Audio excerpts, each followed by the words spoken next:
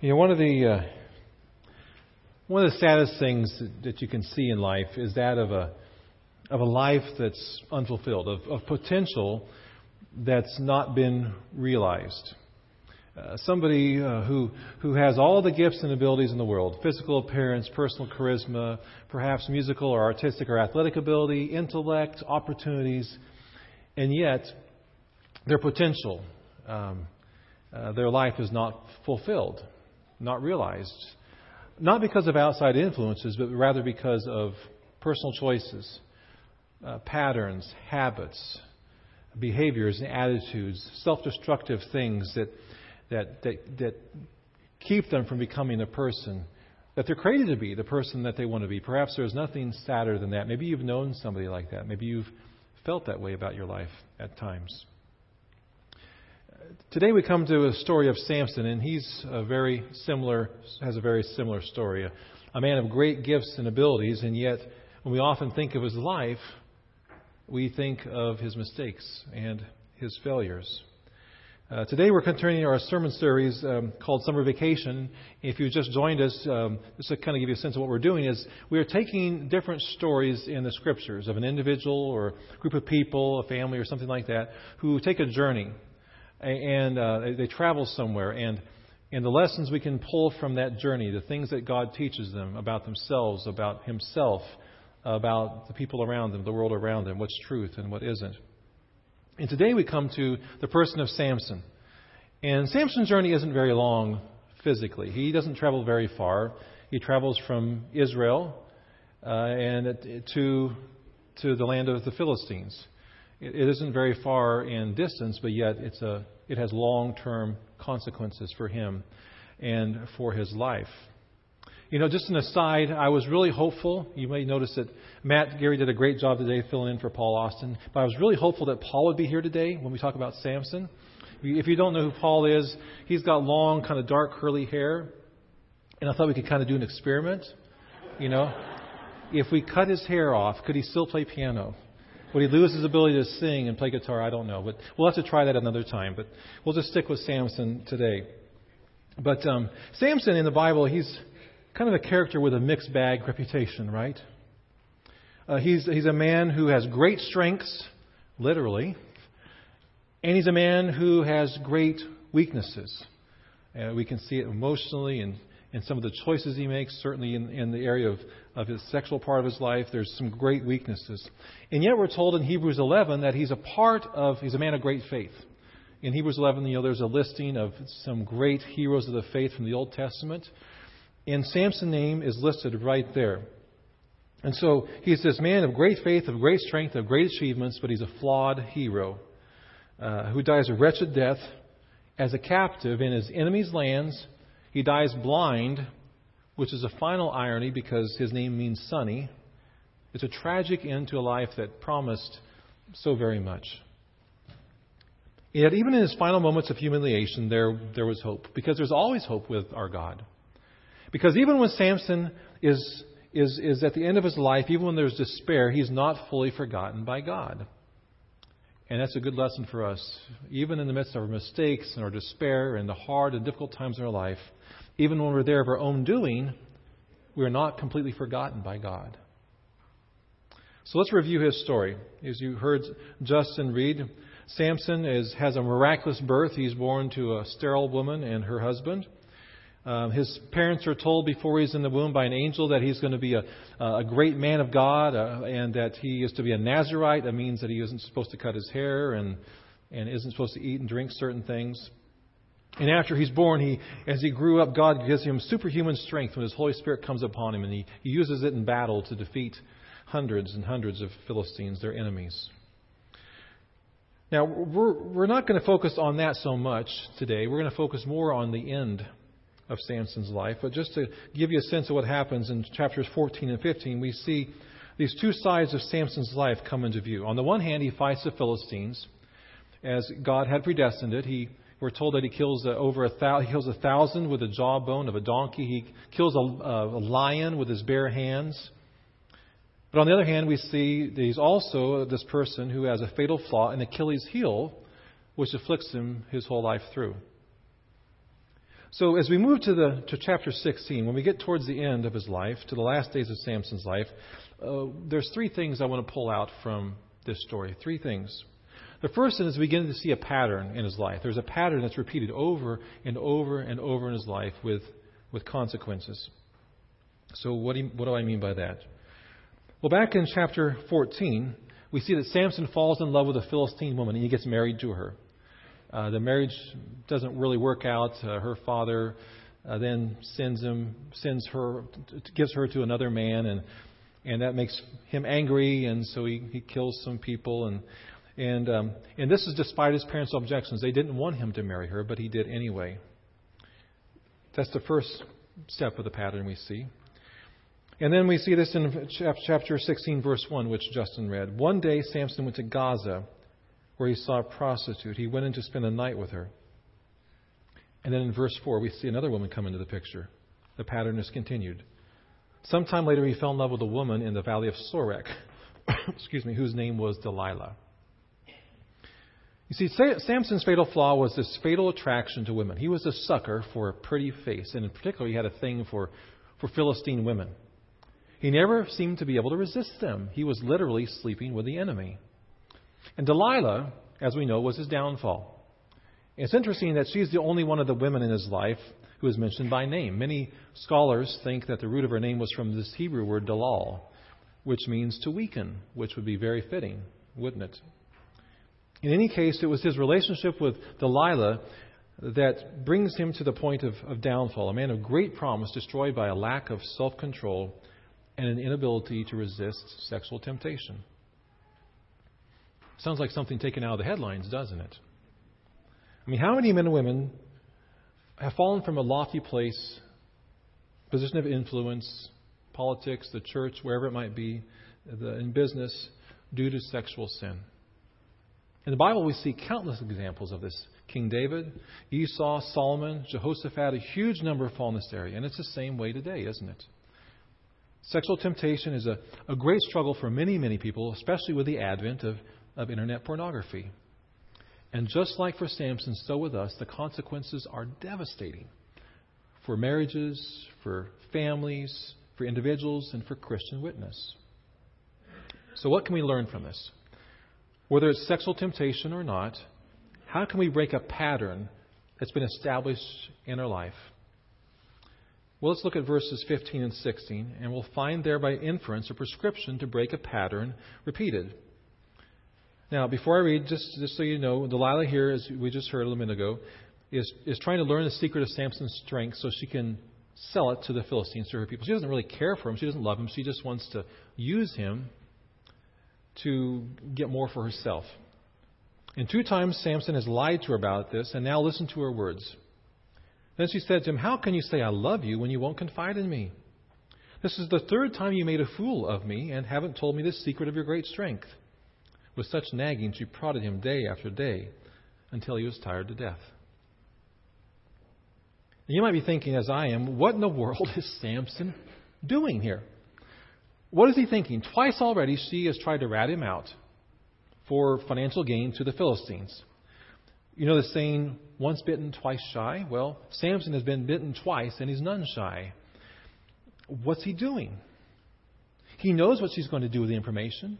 He certainly must know that she doesn't really truly love him. And yet, incredibly, Samson stays in the relationship. And even more incredibly, he gives in to her pleading. We can't conceive. Why would he do this? Normal people don't do those type of things. We don't run into the arms of temptation after being repeatedly burned. Or do we? You see, Samson had already gone over the edge.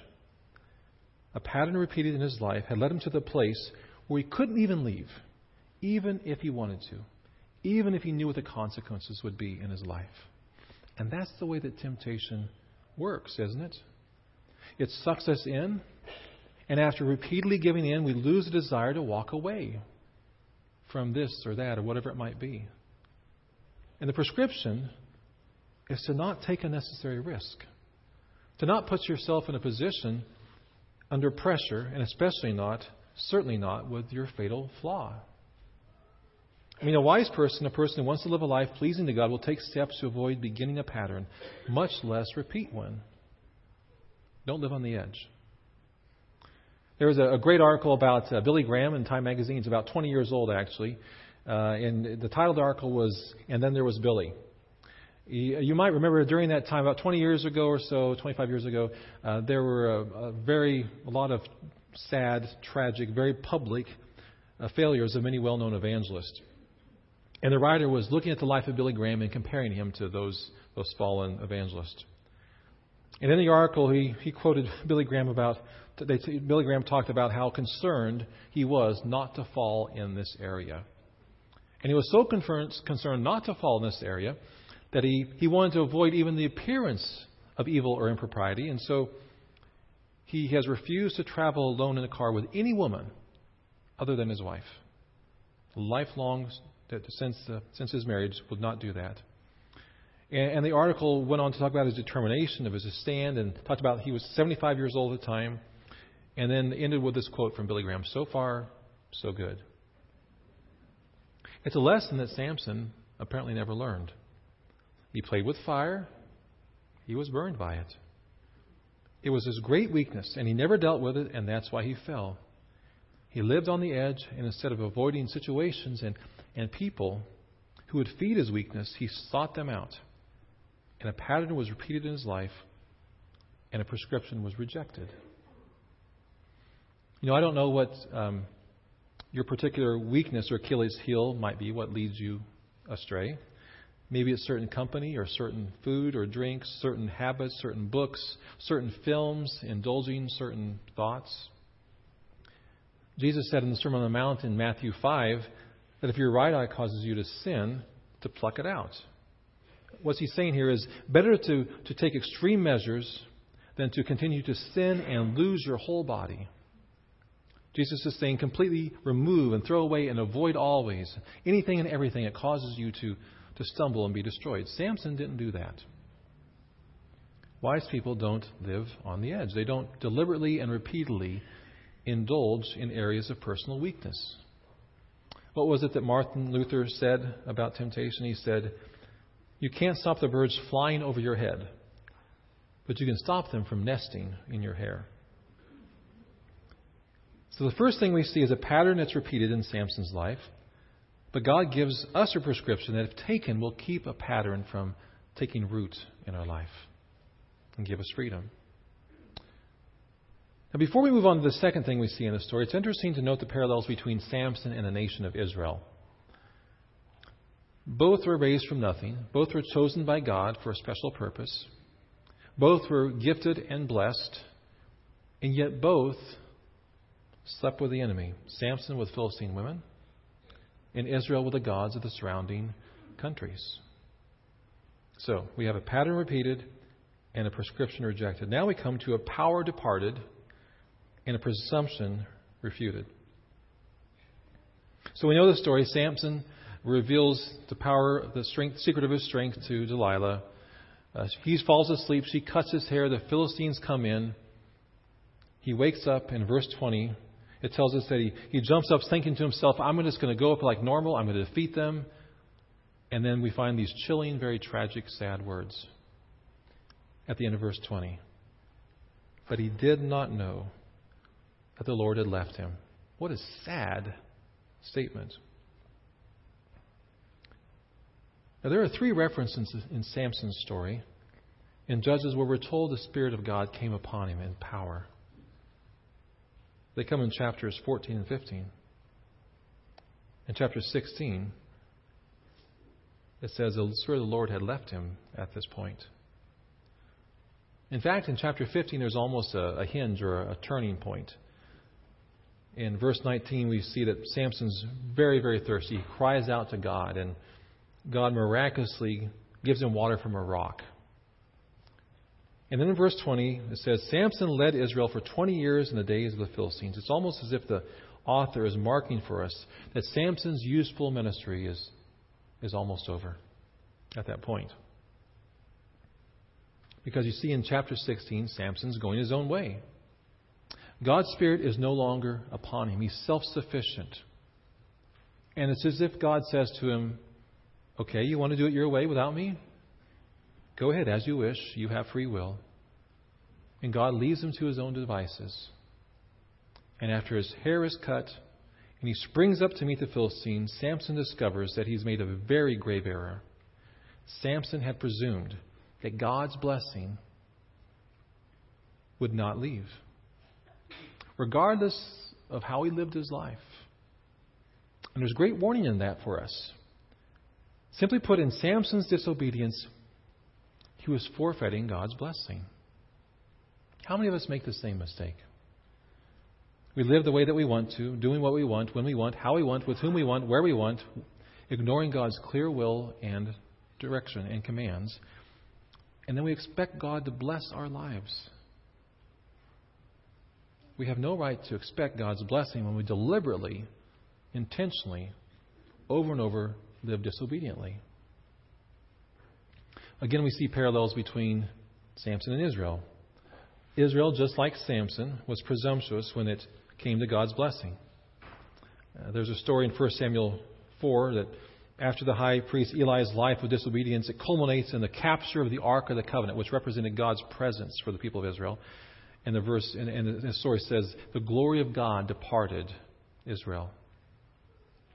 And it wasn't that the Philistines captured God and took his glory with them. God's glory and his power and his blessing departed because of deliberate disobedience. Exactly what happened to Samson. So as Christians, we must remember this truth. We cannot defy God's will and his word and expect his divine blessing. We cannot presume. We can play it out in any area of our life, whether it's in the area of sexual purity or financial responsibility or raising our kids or marriage or in ethics in our work world, whatever it might be.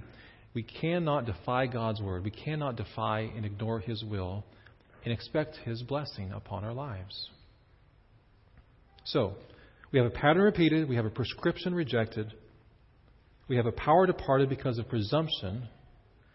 And finally, we come to a pretension demolished in verses 23 through 31. Verses 23 and 24 say, the rulers of the Philistines assembled to make a great sacrifice to their god Dagon, saying, our God has delivered Samson into our hands. When the people saw him, they praised their God, saying, our God has delivered our enemy into our hands, the one who laid waste our land and multiplied our slain. You see, the Philistines are beginning to think that their god Dagon has got the upper hand on Yahweh, the God of Israel. They're beginning to think that their God is the real God, that he's been victorious over Yahweh. And yet in verse 22, we see a little ray of hope. It says, but the hair on his head, Samson's head, began to grow again after it had been shaved. It's a pregnant sentence, one full of promise, one that portends hope. And the Philistines, you'd think, would be watching for this. You'd think they would have, since they knew what the source of his strength was, they'd be watching for this, and that the first sign of stubble, boom, boom, Mr. Clean, just to be safe, just in case. But they don't notice this because they're beginning to think that their God is the real deal, that they've done it, that Samson and Yahweh have been defeated, and that Dagon, their God, has the real glory. He's the real God. But our God, the God of the universe, the true God, will never allow his glory to be given to another, to be given to an imposter. And so Samson's strength returns as his hair grows. They bring him out to make fun of him. There's this huge gathering with thousands of Philistine leaders. Samson offers a prayer to God. Bless me one more time. Bring this power upon me. In a sense, he repents and asks for God's blessing. God answers his prayer. And the roof falls in. And thousands of Philistine leaders learn that the God of Israel is not a God to be trifled with. And Samson's epitaph in verse 30 says, thus he killed many more when he died than while he lived. A pretension was demolished. God will never allow others to defeat his cause. Now, yes, he may for a time bring some form of judgment upon his people for their sin.